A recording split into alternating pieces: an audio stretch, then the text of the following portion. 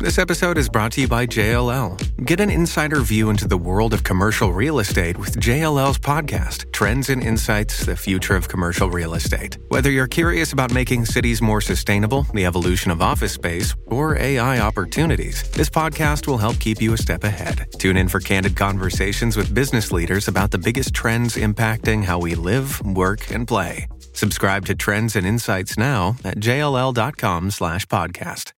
Budget's about supporting people. It's about being there for people. It's about being there to make sure that they have the health care they need. It's about being there to make sure they have to help people get the housing they need.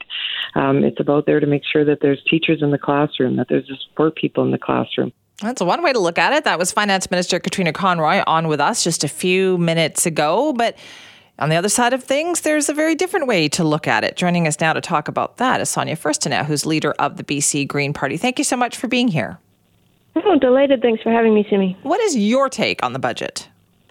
Well, I would say that not unlike the interview we just heard with the Minister of Finance, the budget really lacks a clear vision for the future of this province at a time when people are really struggling. A lot of British Columbians are holding on by a thread. This budget offered very few really inspiring, hopeful ideas for how we're going to transform this province and this economy so that it doesn't leave people behind. And to hear the minister talk about, we've had a lot of climate emergencies, and that's why we've put that in the contingency budget. Yet again, the NDP demonstrates that it looks at climate change like some kind of contingency afterthought instead of realizing this is a time when we have to transform our economy, transform ourselves into a clean energy superpower, and really create a future for our children that lets them know that we're investing in them and in the ability for them to thrive. And none of that was in this budget. It was a budget, again, in line with the last 4 years of budgets from this government. They've somehow managed to spend over $300 billion with very little to show from it. And when she talks about services, people can't count on primary care. They can't count on healthcare being there when they need it. We have kids in overcrowded classrooms everywhere in this province without EAs and enough teachers to support them. And we have a government that's determined to increase density everywhere in this province, but doesn't realize that you need to put in transit infrastructure so that we're not spending most of our time sitting in traffic jams. What do you think were the biggest missed opportunities here? What should they have done?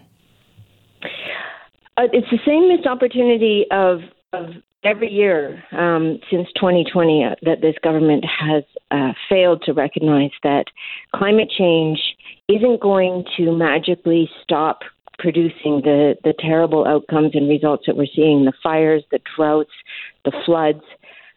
We have to orient ourselves in a way that recognizes action on climate is actually also action on affordability, that we have to connect the dots between the kind of economy that we have and the way that economy doesn't have to leave people behind the way that we are seeing now. This government is more interested in protecting the interests of industry, more interested in ensuring that multinational oil and gas companies are going to line their pockets with profit than they are in seizing on the opportunity that we have in BC to transform our economy and be a world leader when it comes to innovation around clean energy. Pretty sure industry would look at it differently than that. I'm sure they think that there wasn't enough support for them in the budget.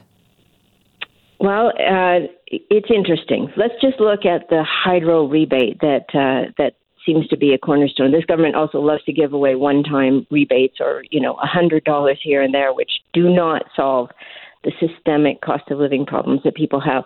But just that hydro rebate, we're going to see hydro rates go up in this province because of Site C. Site C has largely been built to provide subsidized electricity rates to the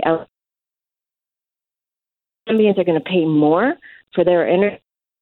LNG, the LNG industry is going to have a sweetheart deal on their energy rates, ensuring that they have, this is what the NDP did in 2019. They just made sure that the LNG industry was going to be guaranteed profits while British Columbians foot the bill for that.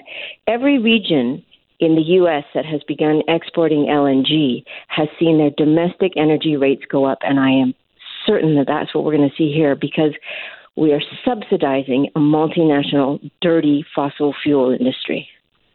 What about the opportunity to, provide more transit? What would you have done? What about, infrastructure projects? Yeah.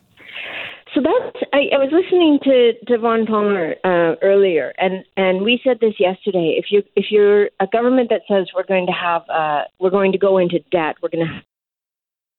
there should be something to show for that, and this budget really doesn't have that.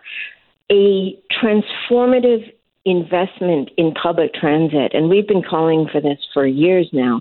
But if you have the opportunity to take reliable, high-speed transit as your primary mode of transportation, you can say you don't need to have a vehicle, or you don't need to use a vehicle very much at all. That alone can save people enormous money. You know what? I'm going to have to cut you off there just because it's been hard. Your phone has been cutting out and it's been hard for us to hear you. But listen, thank you. That's okay. No worries. But thank you very much for your time this morning. We appreciate that. Thanks so much. Okay, bye. That is Sonia Furstenau, the leader of the BC Green Party, with criticisms about this year's BC budget, and certainly would like to hear from you on this too. Now, the government says, hey, no, there's a lot in there for families. Do you feel that? Do you feel that there are things in there for you, for your family? Simi at cknw.com.